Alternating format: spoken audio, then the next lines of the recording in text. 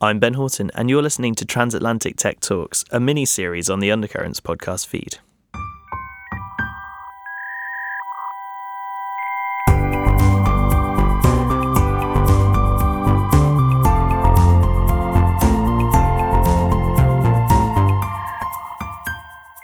Hello everybody, welcome back to the Undercurrents podcast, and it's great to be sharing with you this week 3 episodes on transatlantic cooperation in cyber governance and tech regulation.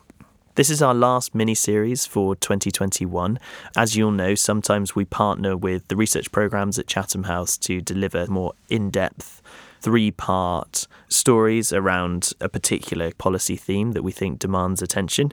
You can go back through our feed and you can see mini-series that we've done on South Korea, we've done on peace building.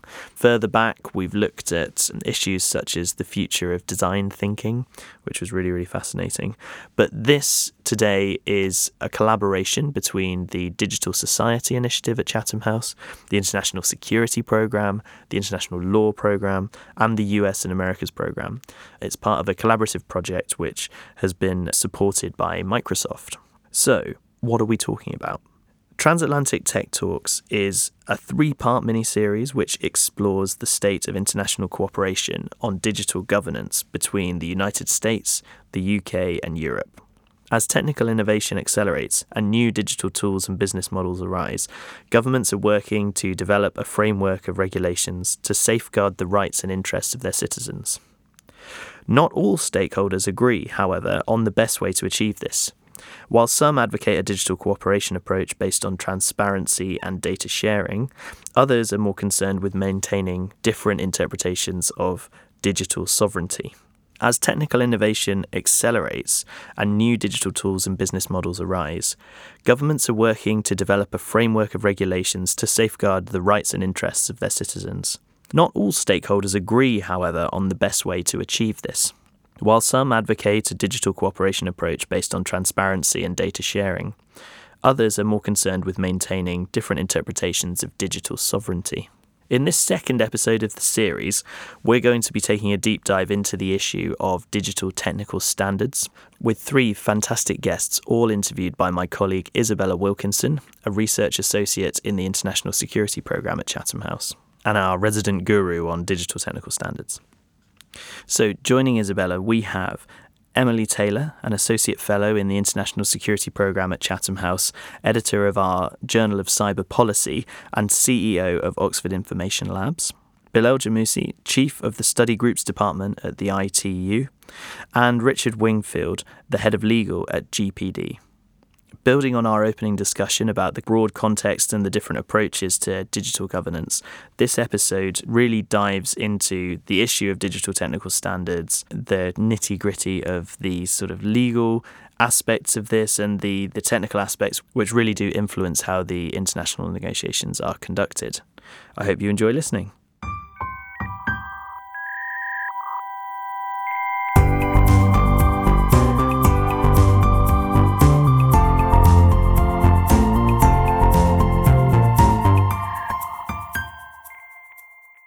So thank you both so much for joining me today.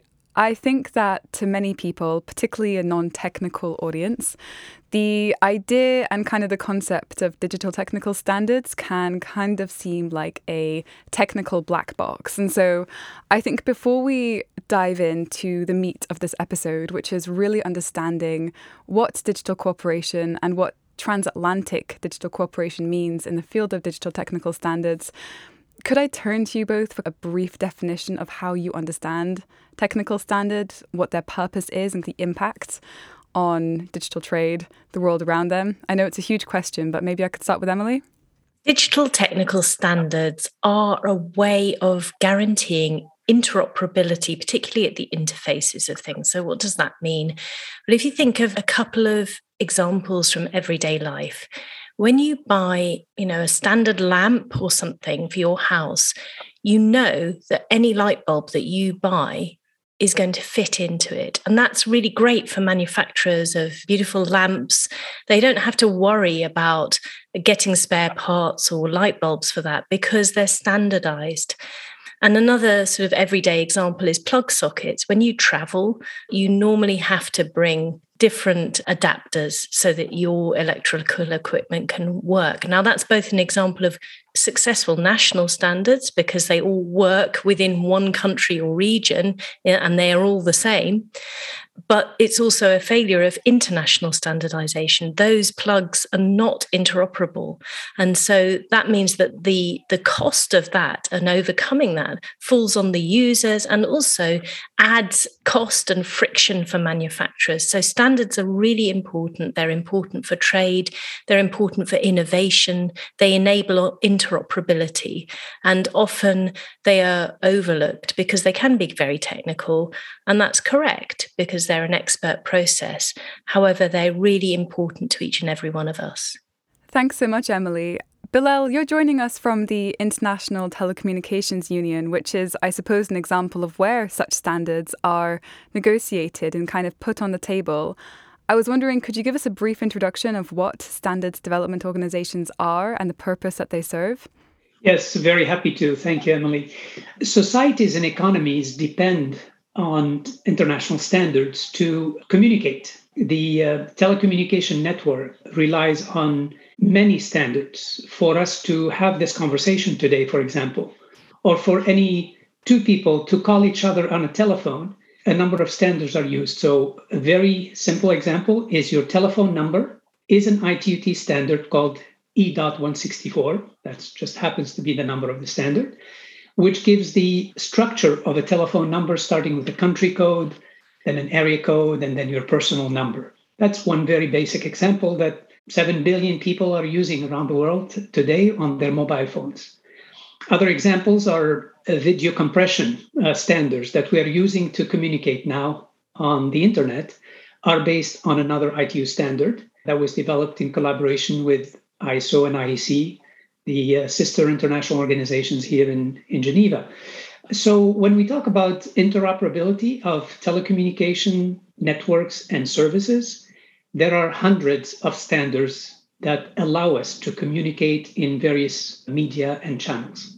Thanks so much for that. And I want to pick up on the thread of interoperability, or maybe more specifically, threats to interoperability. In our workshops and our research here at Chatham House, a lot of what we do is focused on a proposal proposed by Chinese delegates at the ITU called New IP, and this idea of the splinternet and threats to, say, emerging technologies or the internet as we know it, open, free, shared, global. Do you think that, Bilal, you could provide a little bit of information about what New IP is, given that a lot of the time there's a lot of misunderstandings about it, what it means, when it was proposed and when it was tabled? Sure, happy to. International standard development relies on the collaboration among the market competitors. So competing companies need to come and agree on a standard because the products and services that they will bring to consumers have to adhere to those standards. So even though companies are competing, in the standards environment, they have to collaborate and agree by consensus on the way forward. So the particular example you gave on New IP is a proposal that comes from members of the ITU, and it was proposed around the end of 2019 to our telecommunication advisory group because it was thought that it would be covering more than one study group in the context of ITU. And then it was referred to our study group that is looking at the future networks and cloud, and also the study group looking at signaling protocols. So the proposal of New IP was a proposal to create new work to develop this set of standards. And any member in ITU, whether it's a member state or a private sector company, can bring a proposal. And other members in the ITU can either agree or disagree with that proposal. In the context of New IP, there was another name for it is Future Vertical Communication Networks and Protocols. When that proposal was discussed in our study groups, technical study groups, there was no consensus to retain it. So the study groups moved on and they're working on other topics at the moment. But the proposal was not complete, so I could not describe it technically at this time. But just to say that it is part of the normal process of standard development. Any company or country can bring a proposal It's up to the others to agree or disagree. And our decision-making process is by consensus of our membership. Thank you so much for that overview. Emily, I was wondering if I could turn to you to ask a little bit more concretely about the Splinternet and maybe the narratives behind new IP, or maybe more specifically the reactions to new IP, what it means and what it could mean for global tech governance and the internet as we know it. As we've explored in our own research here, a lot of the time, terms and proposals like new IP are spoken about like a black box. People don't really know what's inside of them. Bilal's given us a really helpful understanding of the mechanisms within the ITU, within standards development processes that go behind talking about proposals such as these. But Emily, do you think that you could comment on the narratives and reactions to a proposal like this? So new IP is a set of proposals, and as Bilal very correctly described, these were not adopted, but I think that they are interesting for what they reveal about the role of standards in defining future technologies, and also perhaps the ambition of the country that put them forward, China, to become a technological superpower. So in very overview terms, new IP is an attempt to build an alternative internet. And the advocacy around it is really interesting because it builds on anxieties and policy tropes that we're very familiar with concerning today's internet. The fact that internet security, cybersecurity is problematic, not solved, and also growing concerns over the consolidation in the market, the growing control over services and the network itself, the infrastructure by a small handful of large companies. So the advocacy around these proposals was that these problems will be solved through decentralizing the technology and a different way of identifying people or things that will enable trust, that will reduce latency, that would also pave the way for new generations of technologies such as holograms or autonomous vehicles. However, another view of the technologies, such as they are understood this time, and Bilal is quite right in saying there's a lot that's not known. There's a lot that isn't clear about these proposals. But it appears that in practice, the alternative internet infrastructure proposed through new IP would introduce very fine-grained controls at the level of the network, which would enable bulk data collection, the tracking of users, the potential for mass surveillance. And in fact, although a lot of the technology involved, like blockchain, sounds very like it's adding security and privacy, the deployment of the blockchain itself, the ends of the end-to-end encrypted networks, would actually convert the network into a much more intelligent object than we currently see in classic internet dumb networks, the dumb pipes, if you like. Thank you so much for that. So while new IP and the proposals constituting new IP are perhaps tabled or in the process of being tabled, what do you think about the ideas behind a set of proposals like new IP? Is this an anomaly? Is this an outlier? Or is this representing kind of the tip of the iceberg of a growing wave or a growing movement towards state control, maybe central control of a state cyberspace? So technical standards, and the internet is no exception, are never completed. It's not like, that's it, we're done with this. And something as huge and complex an ecosystem as the internet, in my opinion, the standardization work will never be over. So it's completely appropriate for anybody to put forward suggestions for technical improvements. However, for me, what the new IP case study exemplifies is that for Western countries, the internet was designed with the democratic norms and values and respect for human rights that came as a sort of natural flow from the people who created it in the US and then early adopters in Europe. And until this point, really, I think there's been the dominant voices certainly in the multi-stakeholder technical standards organizations such as the Internet Engineering Task Force, which is the traditional home of Internet standards. The dominant voices in that environment were from the US and Europe, so democratic backdrop. For me, what new IP exemplifies is that standards are not neutral. They do embody whatever the values of their creators will be. And when you have standards created in organizations such as the ITU or ISO, they also have additional protections under international trade rules. And that would provide a very robust path into internationalizing the adoption of technologies built to those standards. And considering a country like China, its ambitions, its effective trade links through the Belt and Road Initiative, its very strong donor relationship with many developing countries, one can easily imagine a path to adoption of technologies that embody those standards and protected by international trade rules. Currently, there is no mechanism to set aside technical standards on the basis of human rights considerations. There are other exceptional ways of setting them aside.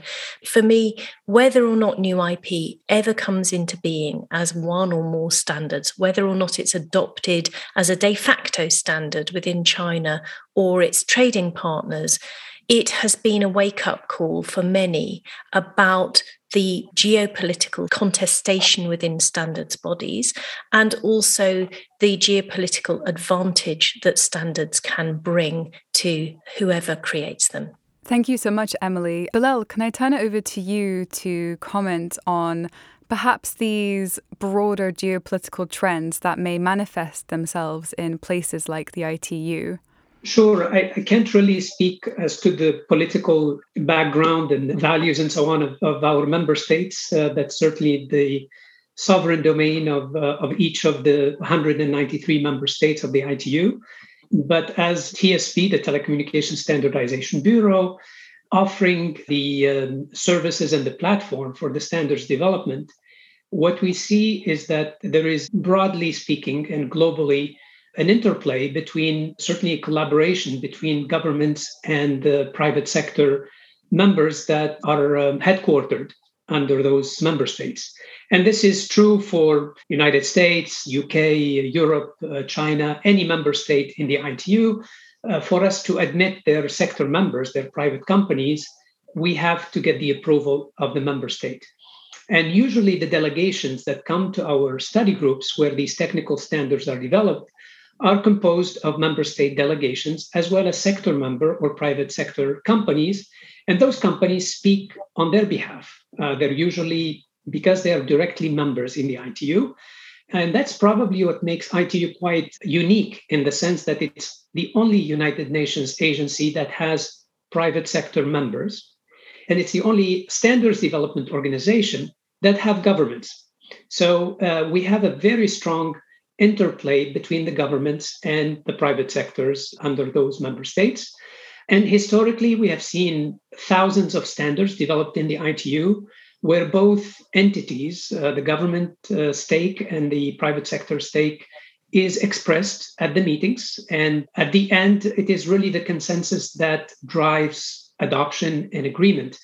And our standards are voluntary. They're not mandatory in any way, although they're developed by an intergovernmental organization. They're voluntary standards. They could be adopted if a member state wishes to adopt them in law or a national standard, etc. That, again, remains a sovereign decision of the member state. And with any technology, once it's developed and any technical standard that is developed in the ITU, the usage of that technology is really outside of the realm of the ITU and the process under which it's developed. It could be used for good purposes, or for one member, it might be a legitimate and good purpose. For another, it may not. We don't get into the use and application of the standard. Our role is really to provide a platform for technical standards development.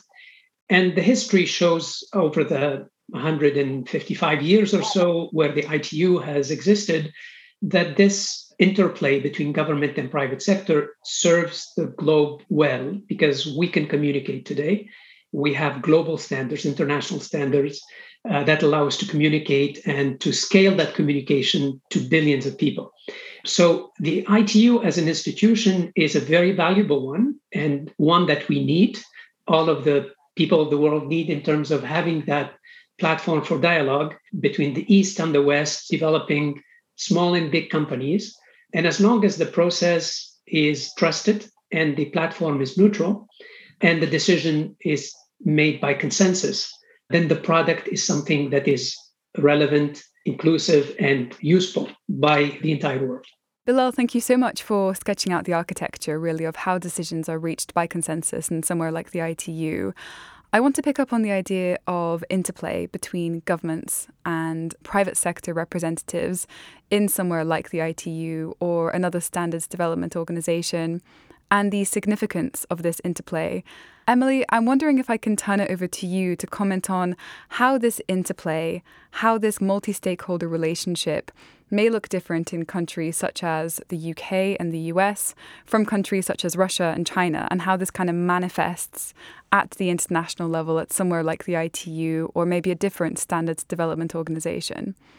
At the ITU, the national delegations, how those are composed is up to the member state itself. So the UK delegation would typically include members of civil society groups as well as technical experts. And as Bilal has said, there are also sector members who have a voice in and of themselves.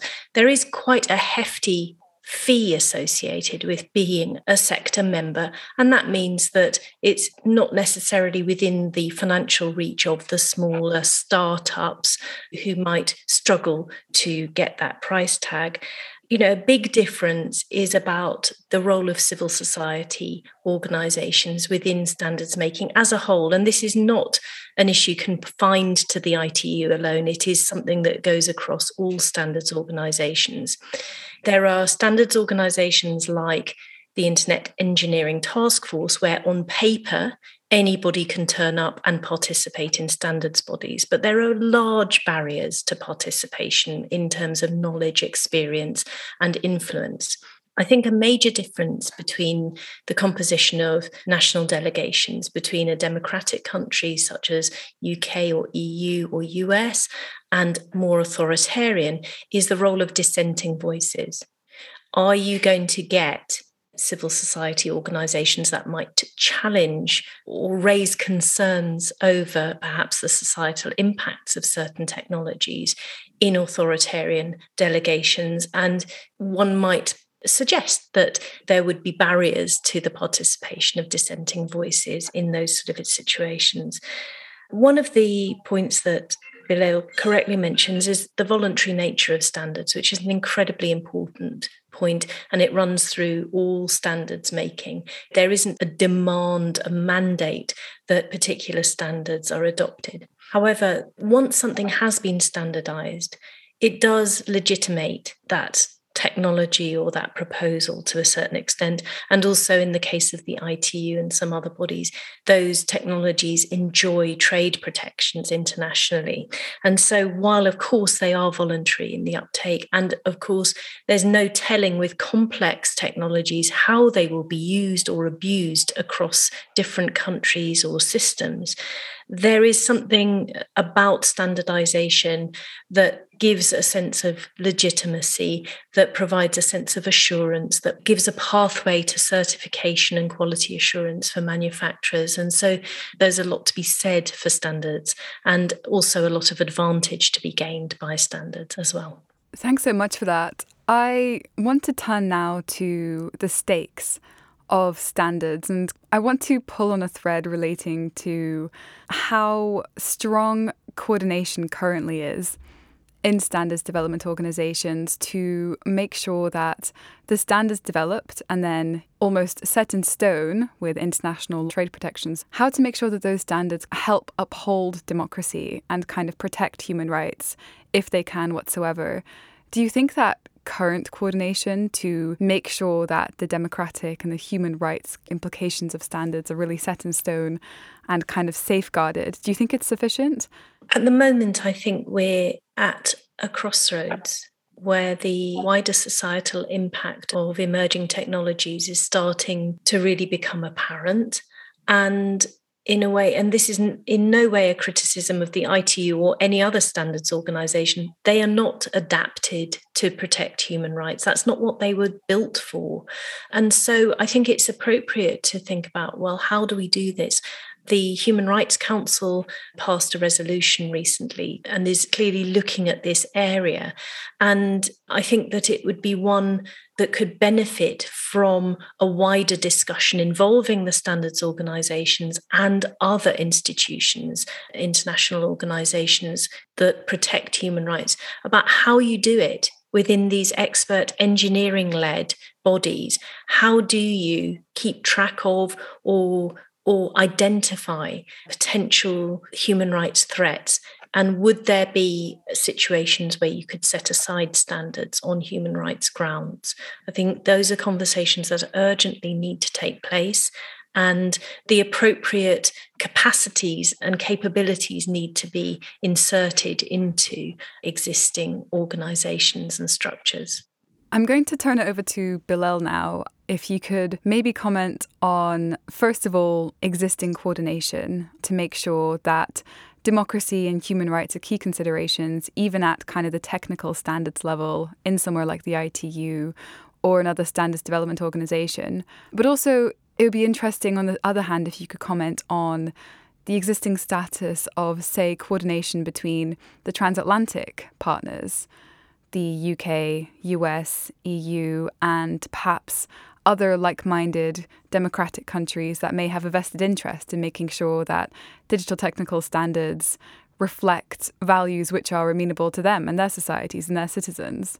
Sure, I'll try within the understanding that the standards developed by the ITU are technical standards. They're primarily bits and bytes of connecting phones or computers or servers to fiber optic networks, to compressing video, to providing numbers to identify users or machines. So most, if not all of our standards are technical. There are some regulatory in nature where it comes to tariffs and accounting, or maybe some of the security standards to encrypt the traffic or protect the traffic as it's transiting from a sender to receiver. Other political considerations of human rights, etc., are really outside the scope of our work in the ITUT, and it's really a subject of interpretation and principles, and different countries have different sovereign views on these issues. So I can't really comment on that. All of our members, the 193 member states, are the ones to agree on technical standards or otherwise. But the interplay is certainly something that is important in collaborating, and the collaboration globally. We see historically Europe, North America have been in the past very active in the ITU in terms of having many companies that produce products. Those products need to be relying on international standards. The companies have intellectual property that they developed in their research and development labs.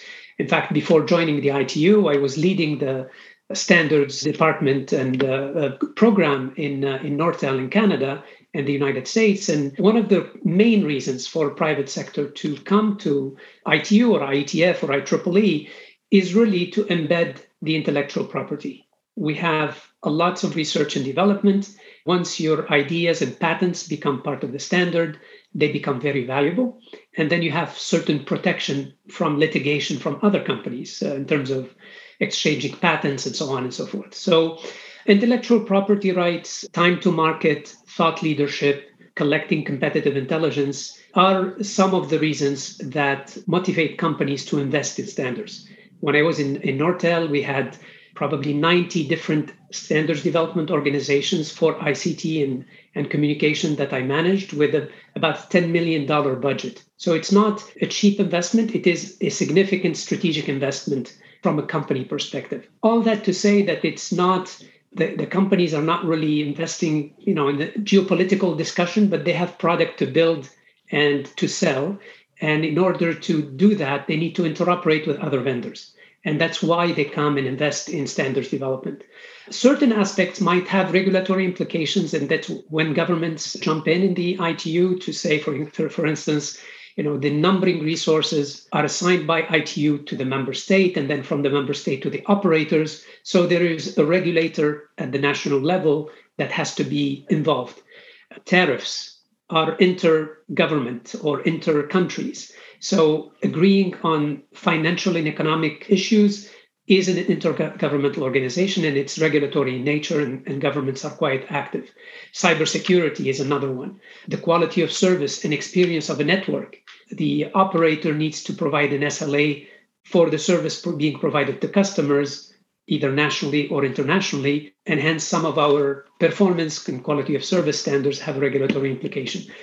But all of the work is centered on providing interoperability of networks and services. There may be once in a while topics that spark the interest of the political debate and geopolitical debate. But again, when you come back to the process in the ITU, the way it's structured, in that each member state has equal rights in terms of decision making, and that most of our standards, 95%, are driven by companies, private sector. You see why and how ITU has been providing this valuable service to the world to keep it united and connected for products that are used globally. That's something we have to protect as an asset internationally, because if we don't have an entity like the ITU where this dialogue can happen, then you can have the splinter factor, where certain blocks of countries might agree to develop their own standard and sell their own product, and certain countries will do the same.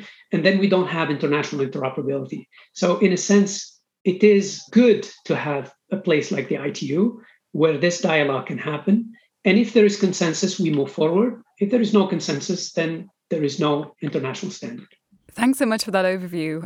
I want to return to one of the final points you were saying about coming together, acting by consensus and avoiding the splintering of efforts, particularly in developing durable digital technical standards. And as we've seen, as we've heard, these standards have immense consequences for communications, how we talk to each other, how we interact with each other in societies around the world. As a final question to you both, I want to pick on this idea of a vision or a narrative behind technical standards. Is it possible, or could it be possible, for the emergence of, say, a consolidated democratic vision for engagement in standards development organizations when it comes to the internet, when it comes to emerging technologies and kind of the values underpinning standards in this area? Or is this untenable? The protocols that underpin the internet, as opposed to a telecommunications network, they were characterized by being very simple, very lightweight, interoperable, open. So they didn't embed intellectual property or patents. They were just sort of open. And it meant that you could connect up anything. It wasn't optimized for a single application. And that has enabled incredible innovation and growth. That's very exciting to me. And, having been in this policy space for 20 years or so, I think that we've lost a little bit of that excitement and optimism about the original internet and the benefits that lightweight, open, interoperable standards can give. Also, I think we've been a little bit complacent as democracies in terms of thinking that things will always be as they were, and that the power dynamics within standards organizations would always be dominated by liberal Western democratic values, and they're not. And it's quite appropriate that a region that has more than half of the world's internet users should want to have some say in how these technologies develop. And it's really important that there are fora where everybody can come together no matter what their differences are. Where I think the West has gone from complacency to panic in a very short time and now has to adapt a much more coordinated and positive vision for why those open interoperable protocols that are lightweight and that enable innovation, why that is the best pathway forward for future technologies as well. And then it's about achieving consensus among multiple people from multiple backgrounds. And I think at the moment we've gone from being complacent to playing defense or slightly panicking, and we need to regroup and re-find that optimism, because there's some very, very exciting technologies just around the corner which will transform the way that we communicate and a lot of other things as well. And we'll look back on these times as a simpler time when things didn't seem so complex in a very short time from now. So the West doesn't really have very much time to get its act together on this and propose a much more positive and optimistic way of engaging. Bilal, what do you think? Do you think it's time for the West or like-minded democracies to regroup and try to re-find that sense of optimism?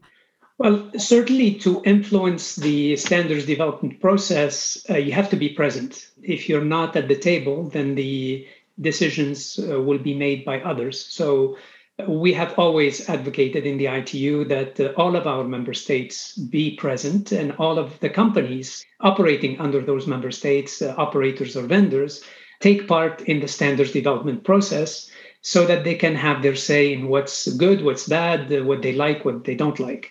So from that perspective, we always advocate for an inclusive, broad participation by both developed and developing countries.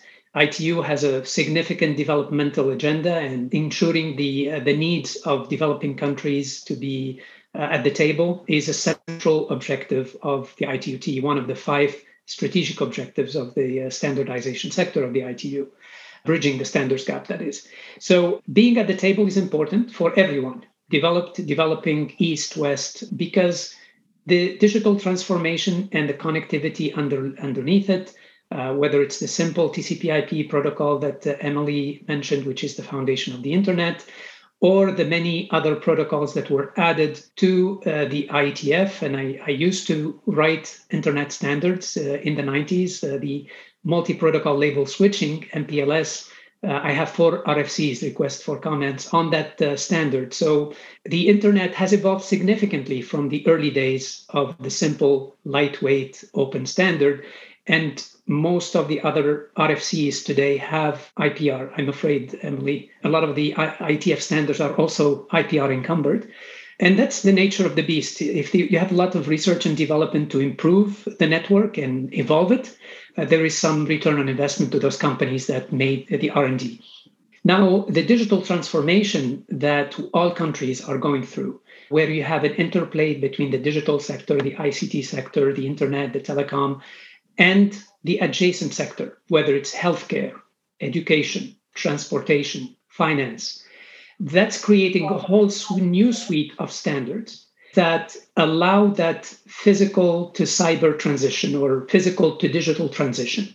A very simple example is financial services on mobile phones. Being able to pay and transact money on the phone requires security. It requires a robust identity and authentication and digital ID for each citizen. Many of the digital IDs are based on the phone number, the E164 phone number from ITU. Others use your email address or a combination thereof.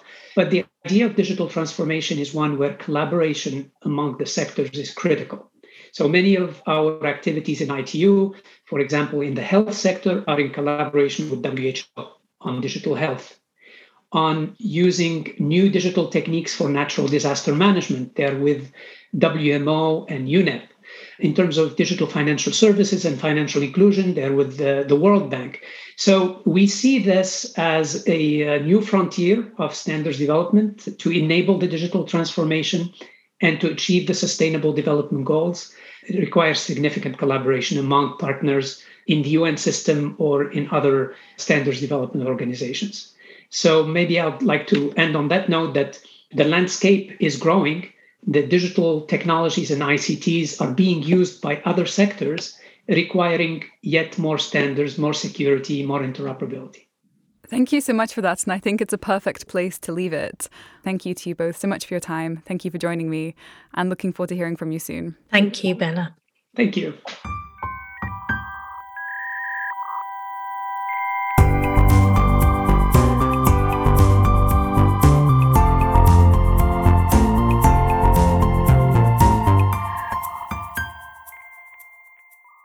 So thank you so much for being here today. As a starting point, I want to leverage your own experience and your expertise in this field and ask you, from a human rights perspective, what is the significance of technology that gets standardized in these standards development bodies like the ITU, like the IETF?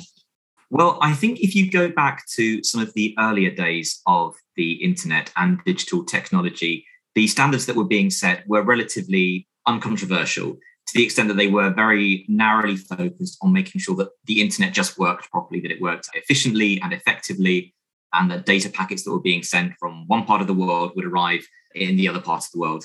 So in the early days, I don't think there was a huge amount of attention being paid by those of us who were working in human rights. We weren't looking particularly at standards, although we recognized there were certain policy issues flowing from the internet and from technology.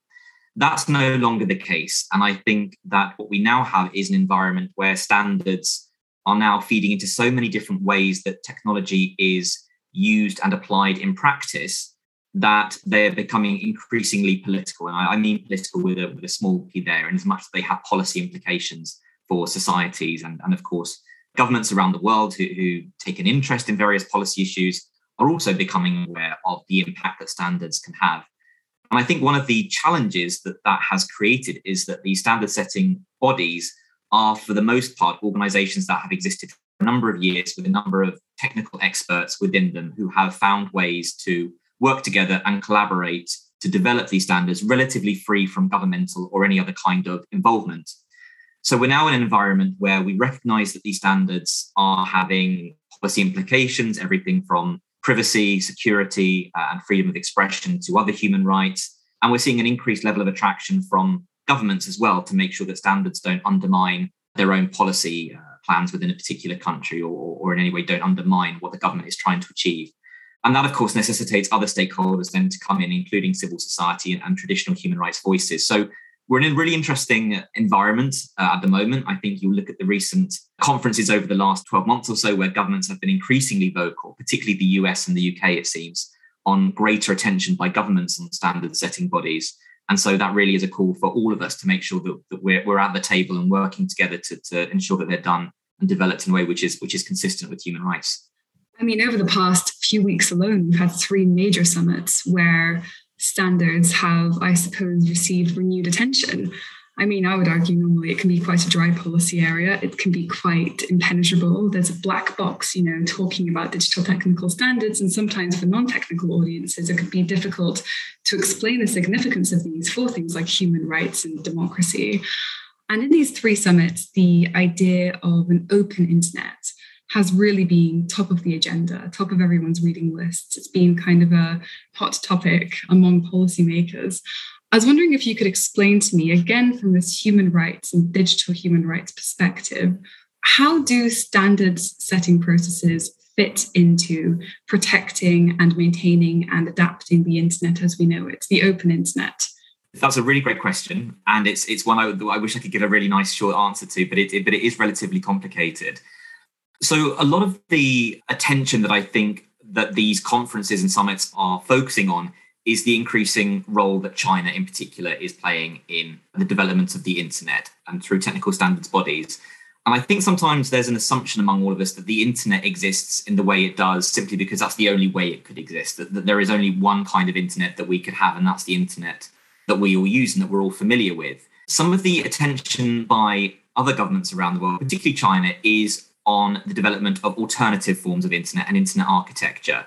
And some of the ways that the US and other countries want to sort of maintain the existing structure, which is often called a sort of a free, open and secure internet, is to make sure that the internet that we have does not start to lead to things like mass surveillance, restrictions on privacy, greater forms of control and censorship over what people are doing online.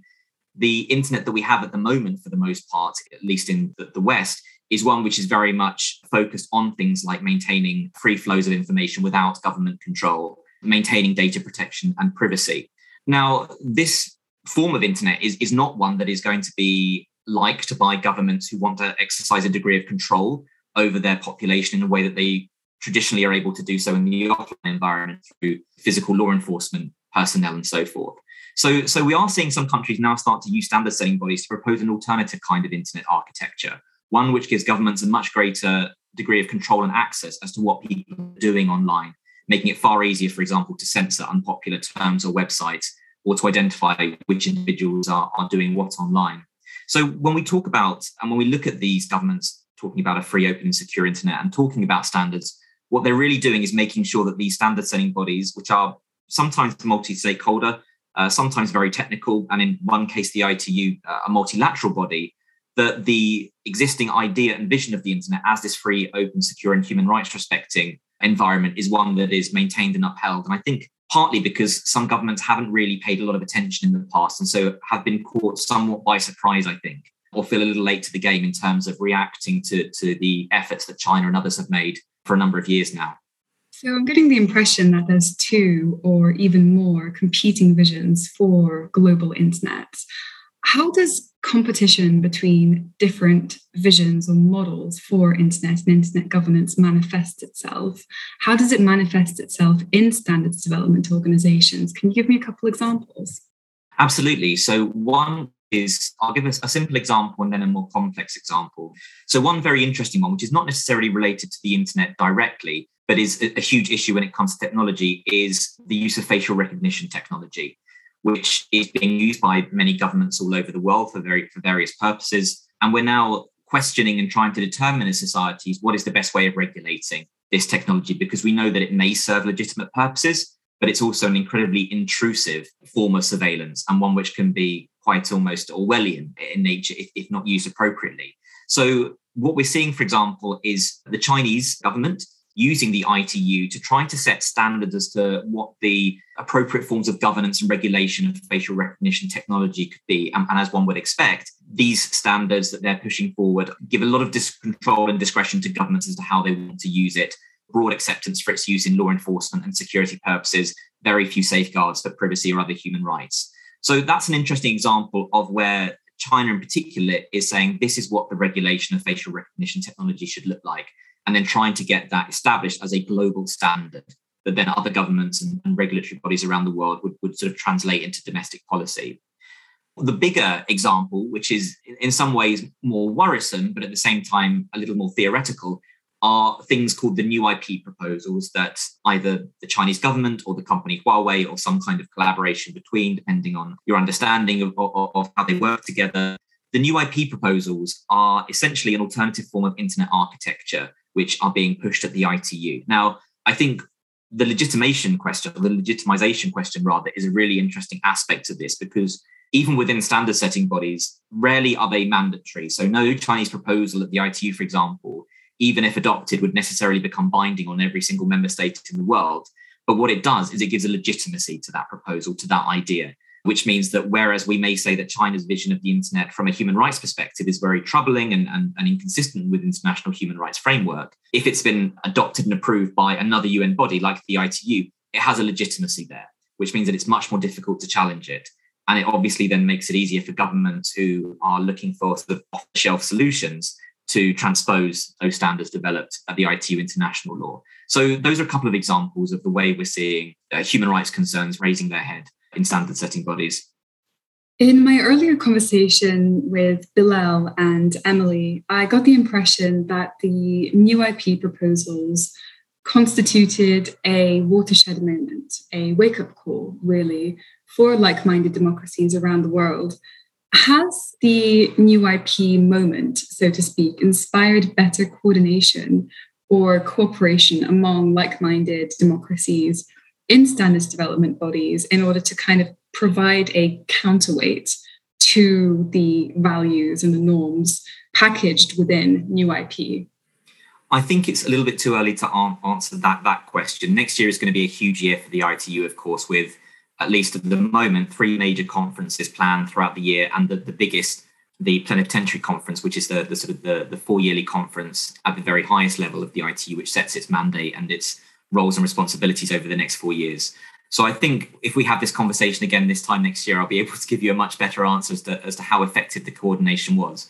What I think we are starting to see is, at least publicly, greater commitment and awareness raising by governments to work together in the future. We saw this, for example, with the UK and the digital ministers track the G7 talking about greater collaboration among G7 members with a particular focus on digital standards.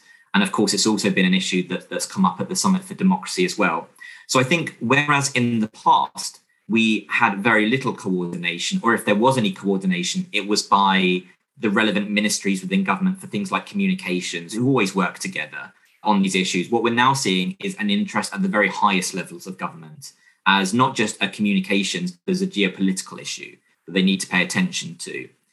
The big question is, how effective will that coordination be in practice? And will it be enough to react and respond effectively to the work that's going on at the ITU, for example, or in other spaces as well? I think some elements of the Summit for Democracy and other of these conferences has made me wonder whether they really are going to be particularly effective.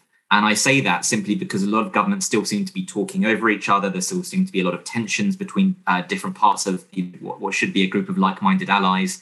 Perhaps not so much now, but certainly I think a few years ago, you saw quite a divergence between the EU and the US, for example, in its approaches to digital policy.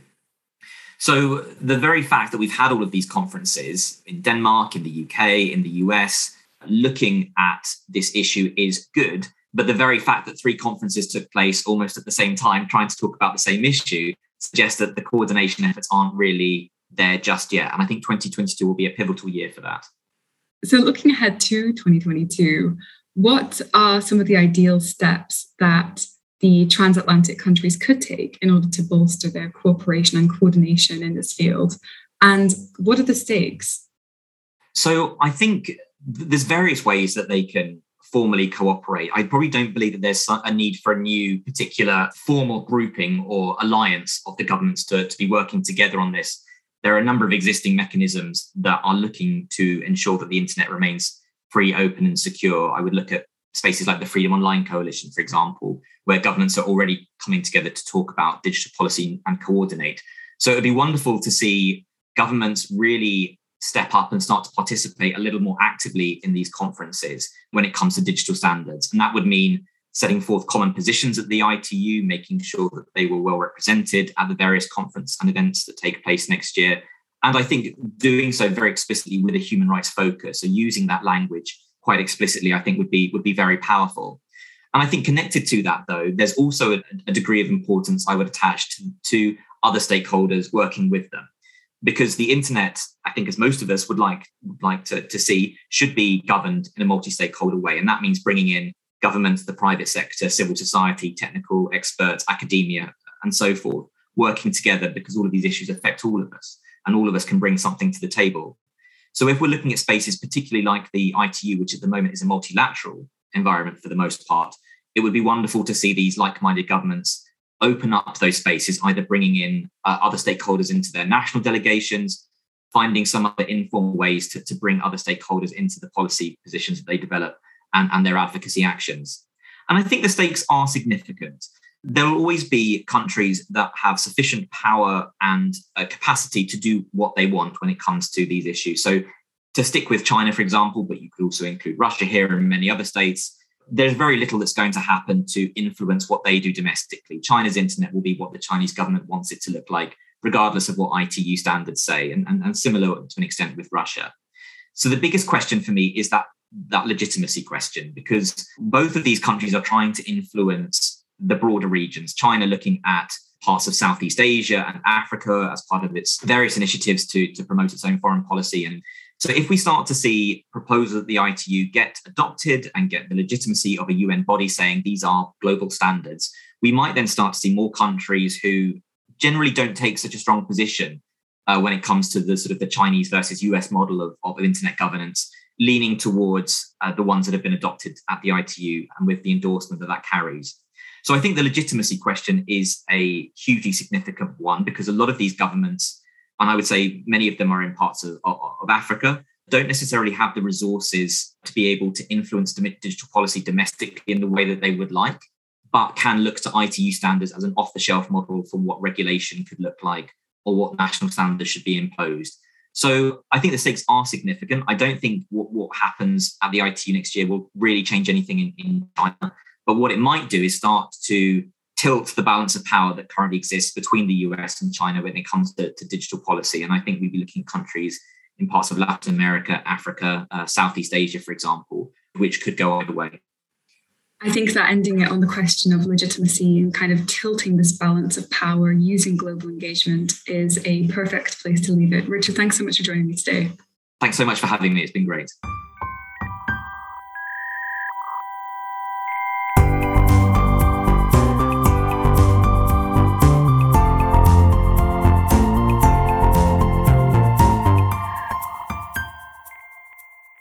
That's it for this episode. I really hope that you enjoyed listening and that you enjoyed episode 1 as well. You'll be excited to hear that there is one more episode in the series still to come, where we'll be looking at the issue of digital trade with some other fantastic guests. If you've liked what you've heard so far, we would love it if you left us a review and if you subscribed and shared the podcast wherever you can. It really, really helps other people to find this. Episode 3 will be with you very soon if it's not already in your feed. And till then, thank you very much for listening.